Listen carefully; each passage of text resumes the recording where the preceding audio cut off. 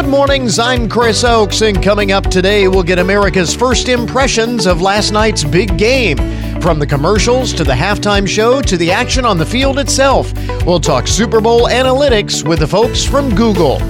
Also on this Valentine's Day, it's an unfortunate reality of romance that many relationships won't stand the test of time, and that can get messy. We'll talk about how to protect your personal data in case of a bad breakup in the digital age. And beyond betrayal, in romance or in business, how learning to forgive those who have hurt you in the past can help you trust those who hold the opportunity to bring happiness and fulfillment in the future. This is the Good Mornings Podcast Edition for Monday, February 14th, 2022. So the matchup between the Rams and the Bengals had millions of Americans wagering on the outcome. You know, that was one of the more interesting things. The Bengals may not have won the game, but if you bet on the Bengals and took the points against the spread, the Rams did not cover. They were 4-point favorites, and what do you know it? That missed extra point at the beginning of the game came back and made a big difference, not in the outcome of the game, as it turns out, but for the outcome of the wagering for the sports books, because I think the line was like 3.5 points. So the Bengals or the Rams did not cover, and bets on the Bengals with the points were actually winning bets. So that missed extra point turned out to be a big deal for the sports books.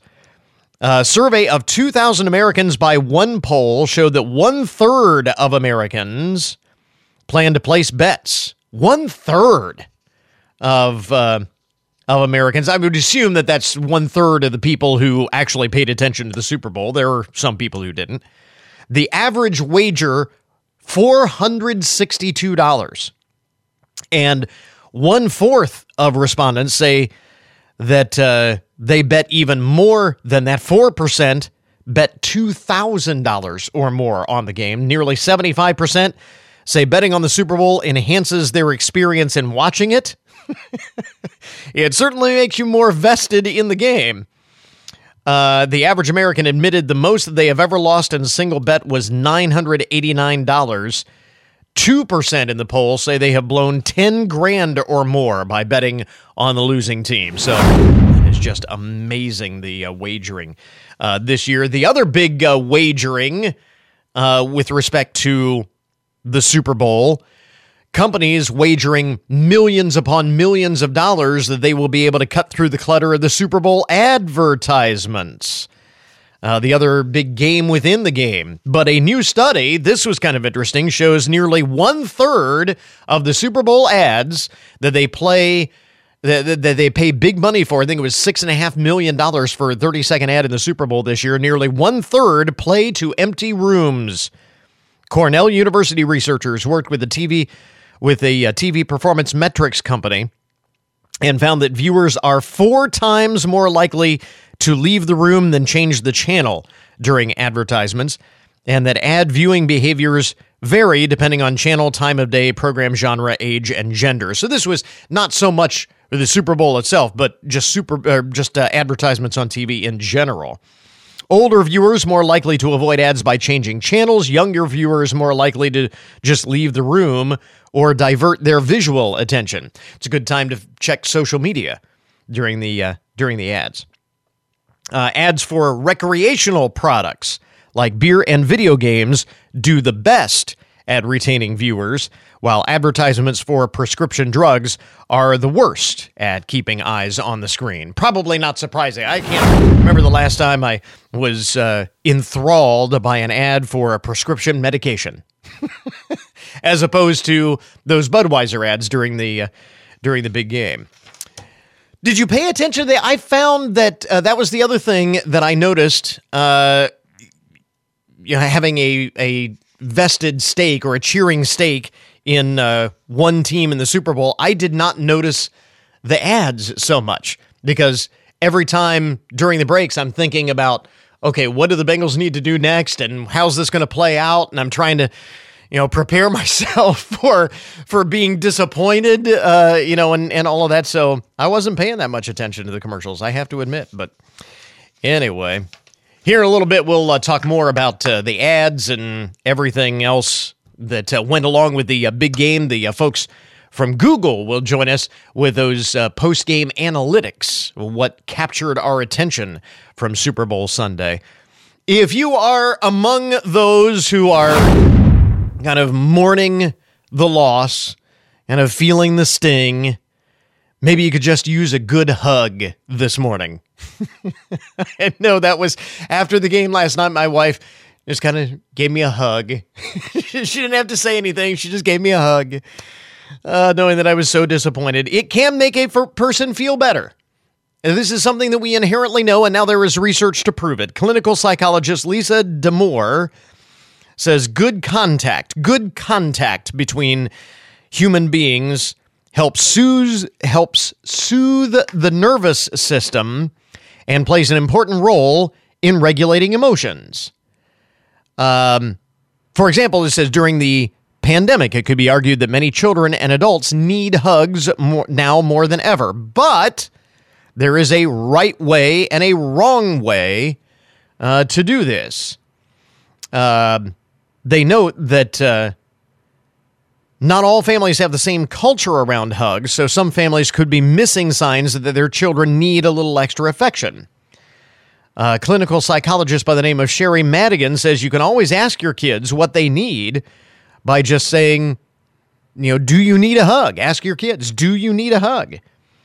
And make it clear that you will take no for an answer if they don't want a hug. No hard feelings. For teenagers, especially if they're hurting, she says it's great to just ask, can I give you a hug? There are also other ways to show affection to a child, including leaving little love notes in their lunchbox, cramming out the couch for a movie, climbing into a blanket fort together. Experts add that one of the most important components of good, helpful physical affection is ensuring that it's driven by your child and not just a hug because you want one. It's all about the child. I just thought that was kind of interesting. They said there's a right way and a wrong way. You want to make sure that the child, in fact, wants a hug before you hug. I could use a hug this morning. Reeling from the Super Bowl. A couple of other interesting stories here among the first things you need to know to get your Monday morning started this Valentine's Day. You heard the news story that Canada has reopened. They have reopened the Ambassador Bridge from Detroit into Canada. They brought out the police in force to try and disperse those protesters angry over COVID mandates. New Zealand, in New Zealand, they are trying a different tactic. They have had copycat protesters in New Zealand, truckers and other motorists blocking roadways and so on in protest of COVID mandates and vaccine mandates and all of that. This is something that has been catching on, and you've seen copycat protests elsewhere. And in New Zealand, they have tried a different tactic to clear the roadways, blasting Barry Manilow's greatest hits. I kid you not, the government has been playing songs like Mandy and Could It Be Magic on a 15-minute loop. According to news reports, they also threw other songs in like the Macarena for good measure. So the response by the protesters, though, giving it as good as they are taking it, they began blaring "We're Not Gonna Take It" by Twisted Sister on their radios. As a report in the Sydney Morning Herald, police in the capital of Wellington responded aggressively to these copycat protests, which led to physical confrontations. And that's when police changed their tactics and came up with the Barry Manilow idea after dousing the protesters with sprinklers didn't have much of an effect. So would that do it for you? They're blasting Barry Manilow on repeat on an endless loop. Maybe that's how they ended up clearing the Ambassador Bridge. I don't know. I don't have all of the details on that story. And finally, among the first things you need to know this morning, the most interesting and buzzworthy stories of the day. The online game Wordle has been taking the country by storm, and you know that the New York Times purchased rights to the game Wordle, and I think it was the end of last week, we mentioned that they have now fully completed the purchase. If you go to the online game Wordle, it redirects you to the New York Times website, and that has caused an issue among the game's millions of fans. It says New York Times purchased the game in January for an undisclosed seven-figure sum, and now they have angered the players of the game because by redirecting the site to the New York Times website, redirecting the game to the New York Times website, users have found that their statistics, their winning streaks, their Wordle winning streaks have been reset. People on social media have been quick to post their negative feelings about it. One user writing, "The New York Times reset my Wordle streak. I knew this change was a bad idea. I knew this was a bad deal." So the New York Times has apologized for resetting all of these statistics. There you go. Some of the most interesting and buzzworthy stories. You get your Monday morning started. WFIN News, I'm Matt Demchek. Your WTOL 11 weather, partly to mostly sunny skies today with a high of 25. Clear and cold tonight, a low of 14. The latest COVID numbers from Hancock Public Health show a significant drop in new cases. The health department is reporting 168 new cases over the past week, and 2 weeks ago that number was 614. Hancock County is averaging 24 new cases per day, and 2 weeks ago the county was averaging 87 new cases a day. The University of Findlay and Blanchard Valley Health System are celebrating their new partnership that's designed to encourage more students to pursue careers in healthcare. This is just a great example of partnership and collaboration that will live long into the future, so it's very exciting. BVHS President and CEO Myron Lewis says the collaborative effort allows students to gain hands-on experience in a number of areas to further prepare them for future careers in the health professions. See video from the ribbon cutting and get a look at some of the facilities on the website. A bill that would tighten monitoring restrictions on criminal offenders in Ohio when they leave prison is one step closer to becoming law. The Ohio House unanimously passed the Reagan-Tokes Act. Tokes was killed by Brian Goldsby, who had been released from prison months earlier with a GPS ankle monitor. But it had no restrictions and very little oversight, which allowed him to commit several robberies before killing Tokes. That's ONN's Yolanda Harris reporting. U.S. Senate hopeful and current Ohio State Senator Matt Dolan was campaigning in Findlay. Dolan says through a listening tour, he's learned that many of the things he cares about, like the economy, safety, and security, are the same things Republicans want to talk about. And my opponents weren't talking about those issues. They were running a campaign, and still are, to win the endorsement of former President Trump, which may be the best political strategy, but it's not reflecting what Ohioans, Republicans want their U.S. Senator to do in Washington. Dolan says his opinion about January 6th hasn't changed since day one. He said it was, in fact, an insurrection and a black mark on the United States, and that the former president bears some responsibility for what happened on that day. Get more of our interview with Dolan on the website. And get more news online anytime at WFIN.com. Well, on this Monday, Valentine's Day, before we get into all of that stuff, want to get a recap of the big game last night. America's first impressions of Super Bowl 56, from the commercials to the halftime show to the action on the field itself. Talking Super Bowl analytics this morning with Google search trends expert Gina Shalabi. And Gina, thanks very much for taking the time this morning. We appreciate it. I have to apologize. My voice may be a little hoarse this morning from all of the yelling. Being a Bengals fan, it was a bit of a disappointing ending to the game last night. But obviously, as there is every year, an awful lot of interest when it comes to the Super Bowl, right? Oh, absolutely. And I'll be the first to give you my sincere apologies on the outcome. I thought you had it all the way through.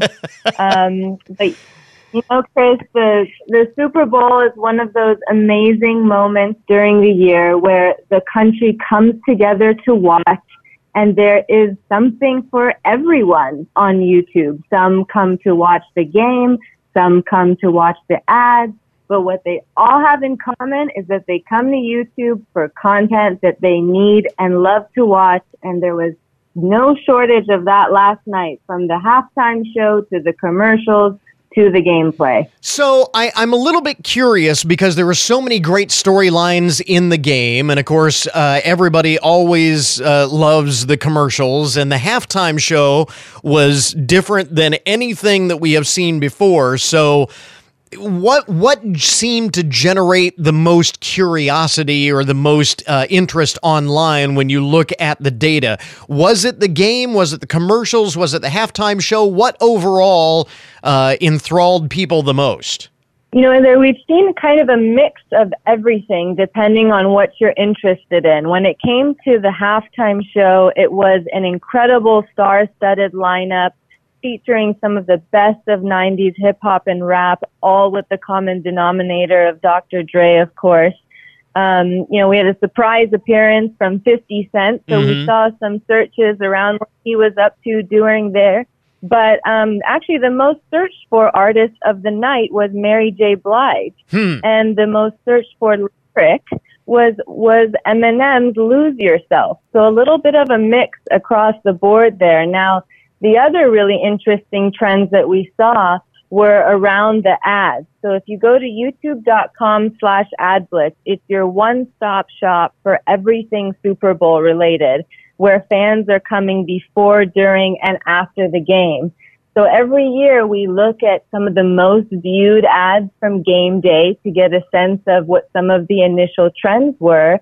And the one that was buzzing the most about last night was actually from Amazon, Amazon's Mind Reader ad, the commercial that was starring Scarlett Johansson and Colin Yost, who had Alexa reading their minds a little bit too well, I guess. Yeah, I do remember that. I do remember that ad now that you mention it, and because I thought it was kind of interesting. Maybe it was because I had a stake in cheering for one team. You know, I had this vested interest, but it seems like the commercials for me just kind of went right over my head. I tried last night after the game to think, you know, what were the best commercials, and I wasn't really paying attention. I was thinking so much about the game, but the one that really stood out to me, and I'm curious whether there was a whole lot of response to this, was the really simple one with the QR code bouncing around the screen. I think that was early on in the game, and that really captured my attention for its uniqueness and its minimalist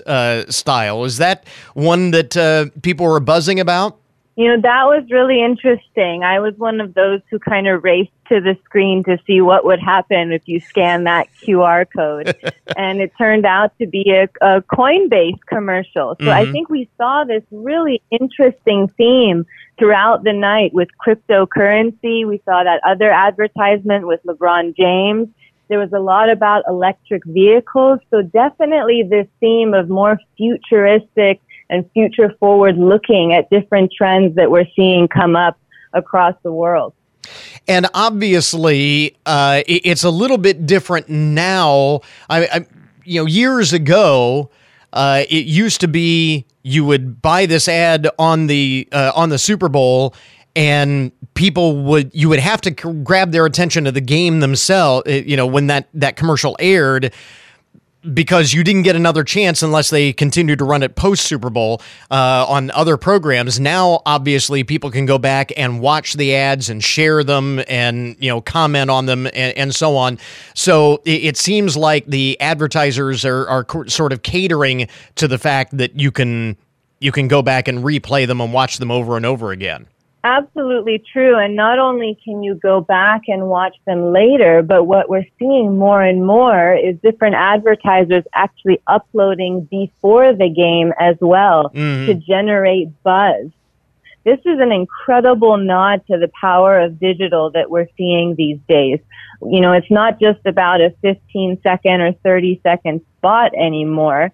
There's a whole new game here where advertisers have a plethora of other places where they can reach their audiences, and they're tapping into that more and more. And we've seen on youtube.com/AdBlitz that the hub is full of ads well before game day, and it's continuing to fill up and see tons of traction. Actually, the most traction we see throughout the year in the week following the game. Than any other time. It's kind of interesting. Instead of the Super Bowl game itself being the showcase, it's more sort of the springboard for everything that that comes before and after. And so folks are wondering, man, why did they spend this kind of unbelievable amounts of money to advertise on the Super Bowl? They get an awful lot of mileage out of this when you add it all up. So at the end of the day, what was the most interesting to you among all of the analytics? We talk about the highlights of the game. We talk about the, all of the storylines in the game itself, the commercials, the halftime show. What overall really stood out to you when you break down all of the analytics and what people were searching for during and after the game? You know, Chris, something that we found to be incredibly interesting that we haven't seen to this extent before is that there was a 35% increase in viewership of people watching these Super Bowl commercials on their living room devices. So we're seeing more and more people are turning back to their TV screens, the biggest TV screen in their home, over mobile or desktop to watch their favorite content. So this is so fascinating, and it makes so much sense given the explosion that we've seen in streaming. People are just watching YouTube on their TV screens. TV and YouTube are seen as one and the same now. Video is just video at the end of the day. Really interesting stuff. America's first impressions of the big game from all of the different storylines on and off the field. Talking Super Bowl analytics this morning with the folks from Google search trends expert Gina Shalabi with us this morning. And Gina, where do we go and get more information on everything that we may have missed we want to experience again from Super Bowl 56? You can head to youtube.com/AdBlitz. It is your one-stop shop for everything and anything Super Bowl related. We've seen people tuning in well after the game. So go ahead there for all your favorite Super Bowl content, especially those ads. We'll link it up on our webpage too. Gina, thanks very much for taking the time. We appreciate it. Thank you for having me, Chris.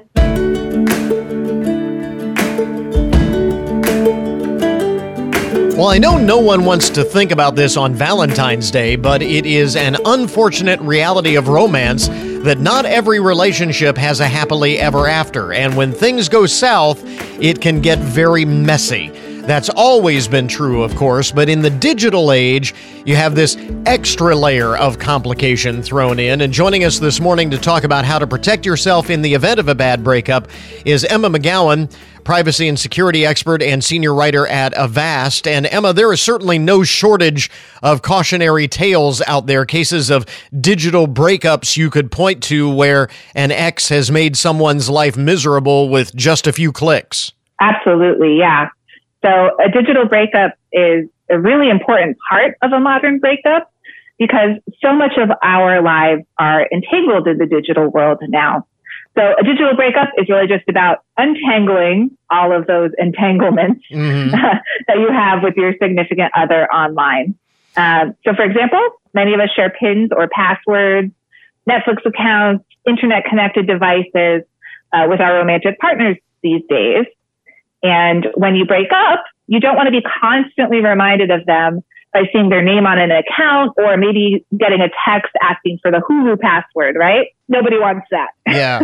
And obviously, the longer and deeper the relationship, the more intertwined one's digital life can be with someone who now suddenly you don't want to be intertwined with. Yeah. So maybe if it's a shorter relationship, maybe you just have stuff on social media, for example. Yeah. But if it's a divorce, someone you've been married to, you probably have bank accounts, passwords, PINs, streaming accounts, social media, internet connected devices, all of these things that you really want to go through and kind of clear out. Yeah, it is a good point that not all of this has to do with nefarious stuff. It may just be inconveniences, but you have to keep both of those things in mind. So when we talk about protecting ourselves in this space, first of all, how much of this is proactive versus reactive? Because people are usually more hesitant to take steps preventatively, not wanting to jinx a relationship, but untangling all of this after the fact, I would imagine, can be much more complicated. So best practices, the most paranoid, basically, when it comes to online security and privacy, is to never share anything at all. Yeah.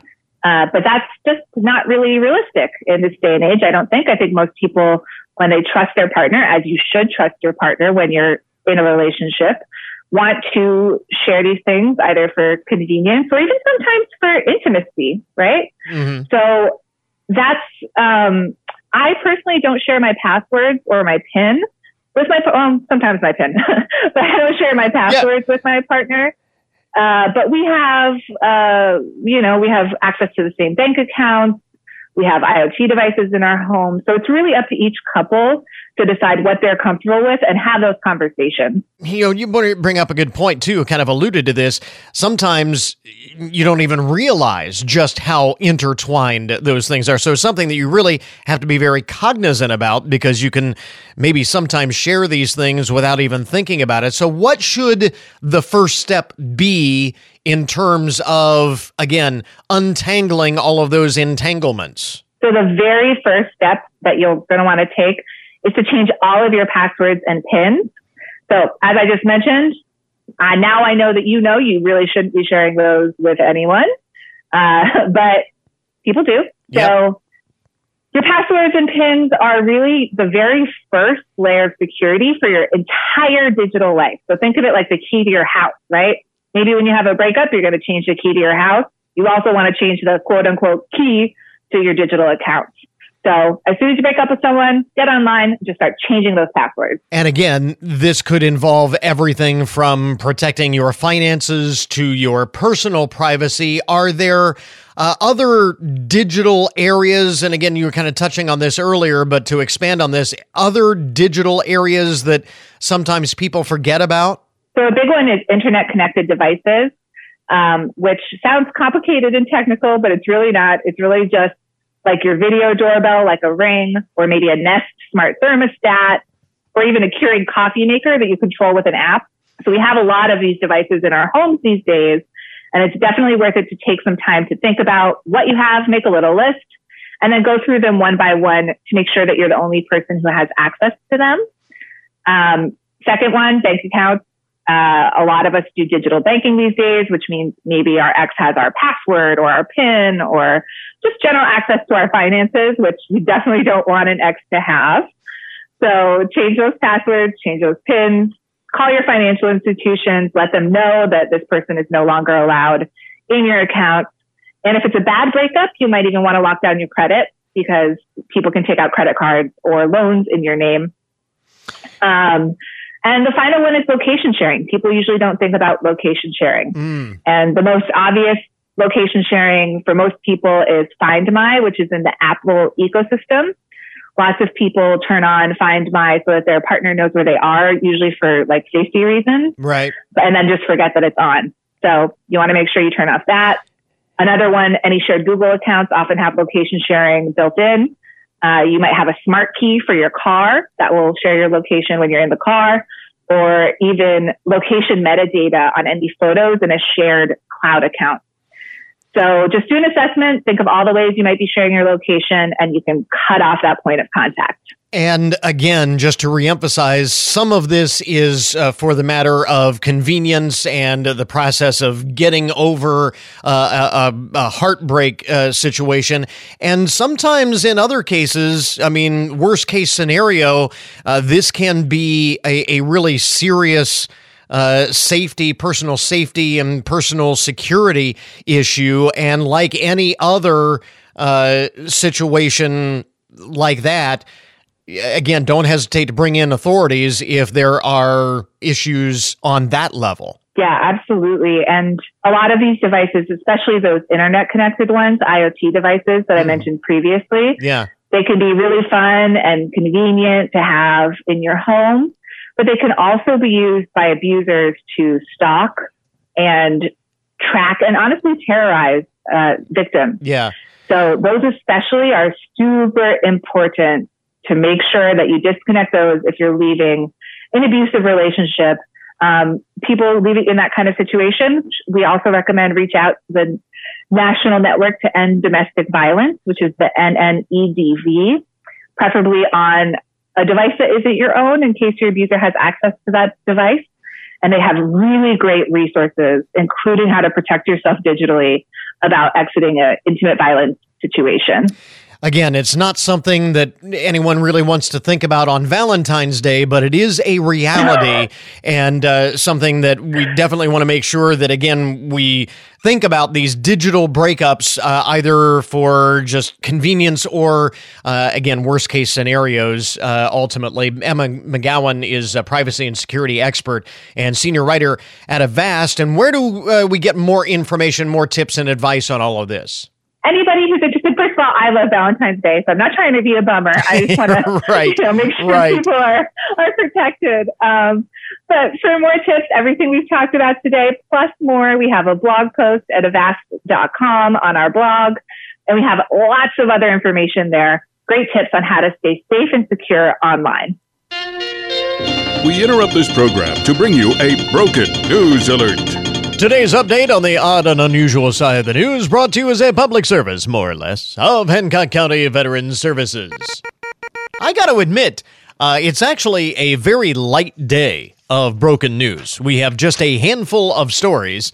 Quality over quantity today, to be sure, but I don't know if it's because it's Valentine's Day, Valentine's weekend this past weekend, or because of the Super Bowl, whatever.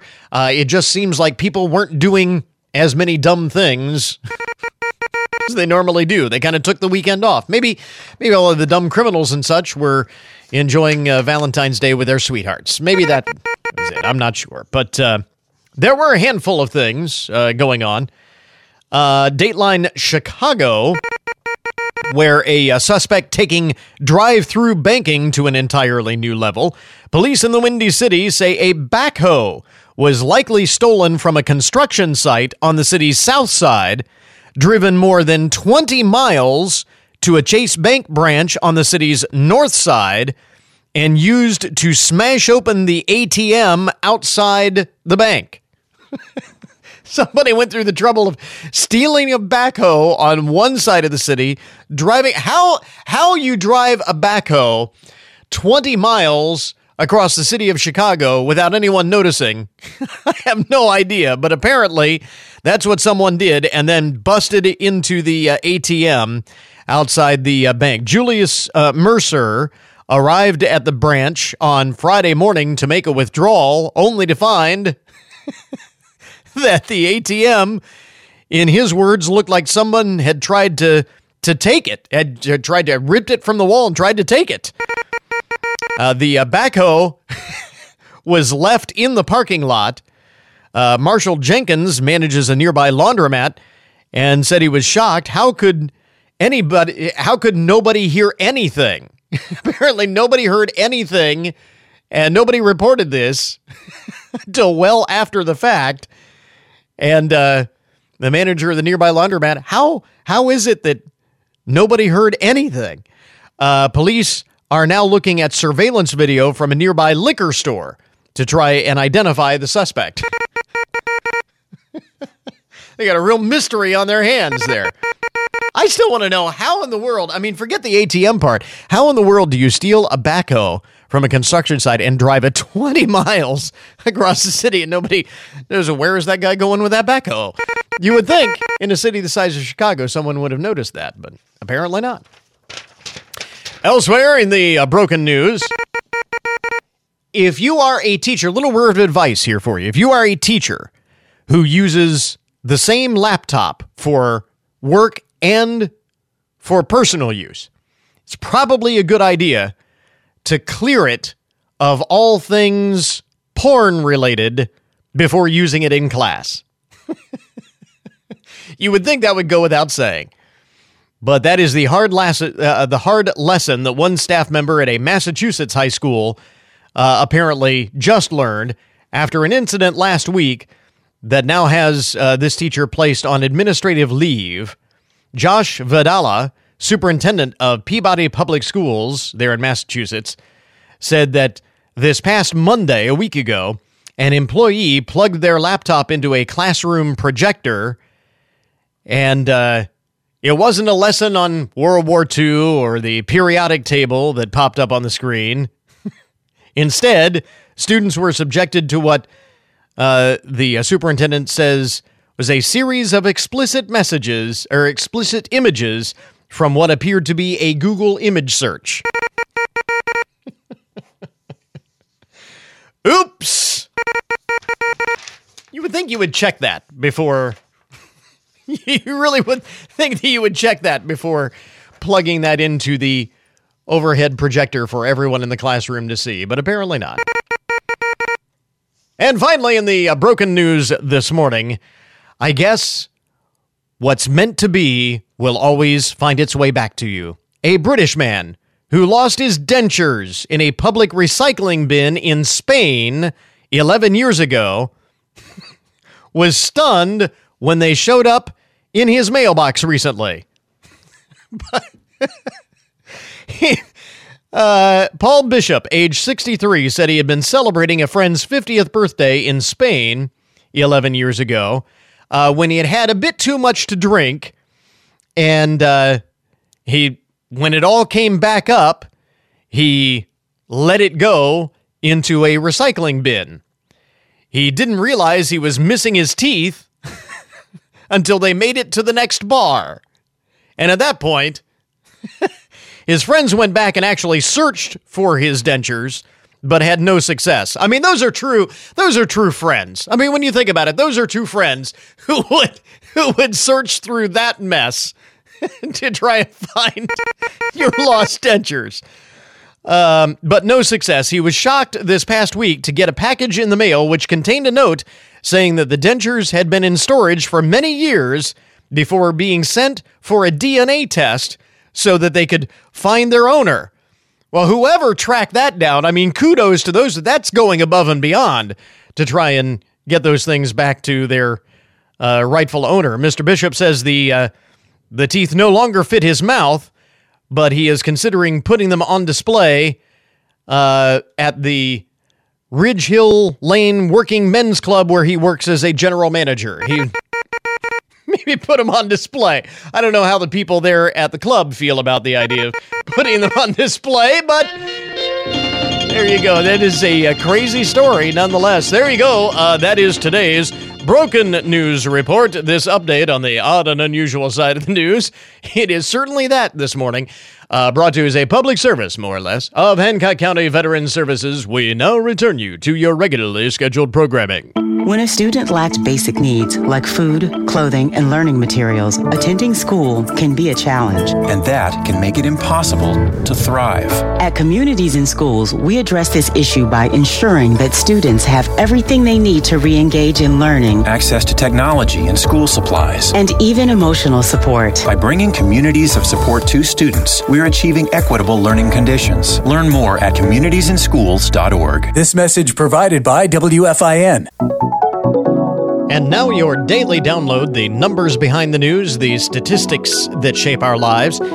How many things do you have on your bucket list? Have you actually formally, made out a bucket list? Have you given a lot of thought? I think all of us, think about this from time to time, but if you have actually taken the time to write it out, it says the average American, according to a recent survey of 2,000 people, the average American has 11 items on their bucket list, and they hope to cross them all off by the age of 47, which I thought was kind of interesting. We're not going to wait until, the last minute. We're going to do this and get it out of the way in our prime.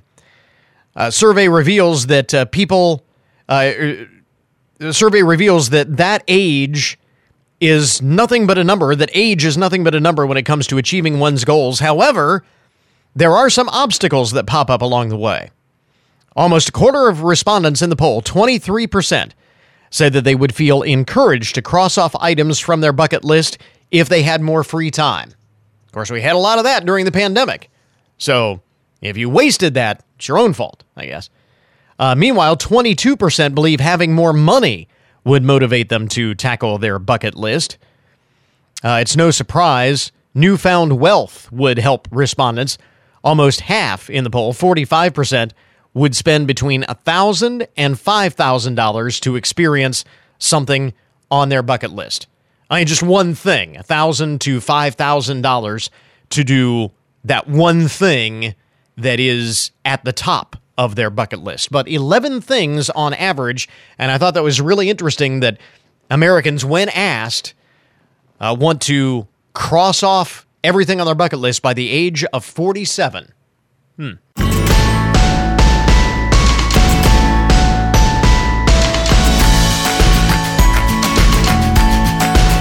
Well, once again, we're not trying to be Debbie Downer here on Valentine's Day talking about this, but I actually think that this is more of a hopeful thing than a depressing topic. And really, it doesn't necessarily just apply to romance either. I mean, whether we're talking about a romantic relationship gone sour or a business dealing in which someone did something unethical or something like that, we have all experienced some sort of betrayal in life that has caused us to be hesitant to trust others in similar situations, right? I mean, you can probably think of a time when it happened to you, because we've all had it happen at one time or another. The problem is, if we can't get over the betrayal that has burned us in the past, we can't open up to the opportunities that are before us in the future. Phil Weldrip is an evangelist and author who has written a new book to help those who have been hurt by the actions of others. It is called Beyond Betrayal: Overcome Past Hurts, Begin to Trust Again. And Phil, I get the distinct impression that this was a very personal book for you, that the advice that you offer up in the book comes from a place of empathy because it was inspired by your own experience, that you've been there too. Well, you got the right impression, Chris, because 20 years ago, I went through a very deep personal betrayal myself. It happened to be a friend, a colleague, an employee who engaged in immoral and unethical behavior, and as a result, I was left in shambles emotionally and even spiritually and financially. And I look back over that experience now, 20 years later, and realize that I did some things well, and I did some things not so well. And as a result, I looked around and I see people being betrayed every day. Maybe they've got a spouse that's been unfaithful. Mm-hmm. Maybe it's a significant other that's walked away. Maybe it's just somebody who broke confidence and shared things that's now very hurtful. And that betrayal leaves a lot of pain. And so I wrote Beyond Betrayal because I wanted people to be able to process the emotions they're feeling and to have some very practical tools to find, again, happiness and health in their relationships. It's interesting because there are a lot of things that will make us angry or something like that, but when it comes from an act of betrayal, that intensifies all of those emotions and makes it that much more difficult to deal with and makes it much more likely that we're going to deal with it badly. Oh, absolutely, because every time a person goes through a deep betrayal, I tell people there's 3 or 4 stages you're going to go through. First of all, you're going to go through denial. You can't believe it happened. The very nature of betrayal brings shock. But then the next stage is you're going to get angry. If you've been betrayed, you know what it is to be angry. Now, you may not physically demonstrate that anger, but inside you're angry. And if you're not careful, you will become bitter and revengeful, and you want to settle the score. Right. And so if you fall into any of those pits, you can stay there the rest of your life. So it's normal to have those emotions, but you need to process those emotions in a very healthy way. Is that maybe the most difficult one of those, is that feeling of wanting to get some measure of revenge? Well, sure, because anytime you're hurting, You want the person who hurt you Yeah. to hurt at the level you are hurting. And so we think, boy, if we can just get them to feel what I'm feeling, boy, they'll be remorseful, they'll regret what they've done. And yet I tell people, you will never get even. Even if you try your hardest, you will never get even. And you will never inflict the pain on them that they caused on you. That's and not- as long as you're trying to get even, they control you. You Yeah. don't control the situation. That's not to say that you just walk away necessarily, or that the only solution is to just say, "Oh well, that's the way it goes." Right. And one of the words that I use is a word we use in Christianity, and it's the word forgiveness. Yeah. And yet people think forgiving means that I have to restore the relationship with the same level of trust that I did before I was betrayed. And that's not the case at all. Yeah. Forgiveness means that I just give up my right to revenge, and I choose not to get even. Doesn't mean you have to restore the relationship, and it certainly doesn't mean that you have to trust that person at the same level you did before the betrayal, because trust has to be earned. Yeah. And if the betrayer wants the relationship restored, they have to be willing to accept accountability and you questioning them. But sometimes you just have to say, that's the end of this relationship, and I move on. But I'm not going to be revengeful. That's learning to forgive. But that takes a long time, but you can get there. And it also doesn't mean that you become patsy or something along those lines. You can still be a very strong individual, and not be somebody that is routinely taken advantage of, and still get through this particular emotion. Beyond Betrayal is the name of the book. Phil Waldrop is the author. You have a website where folks can get more information about the book, right? We do. It's called BeyondBetrayalBook.com. That's BeyondBetrayalBook.com, or they can get it at any of the major bookstore outlets, Amazon, Barnes & Noble, or Books A Million. Any of those has the book, and you can get it. It's called Beyond Betrayal, and Phil Waldrop is my name, and you can get it. It's a great book that I think will help people to get to the other side. Like we said, we've all been there, and we've all struggled with dealing with the after effects. We will link up to it on our webpage. Phil Waldrop, thanks very much for taking the time. We appreciate it. Well, thanks for having me. It's been my joy. And that will put a wrap on our podcast for today. Thanks to all of our guests for joining us on the program. Remember, you can get more information about all of the topics that we talk about each day on the show at our webpage. That, of course, goodmornings.net. Coming up tomorrow on the program, despite many risks for investors, the digital economy is here to stay. So how can we take advantage of these game-changing technologies while avoiding the pitfalls?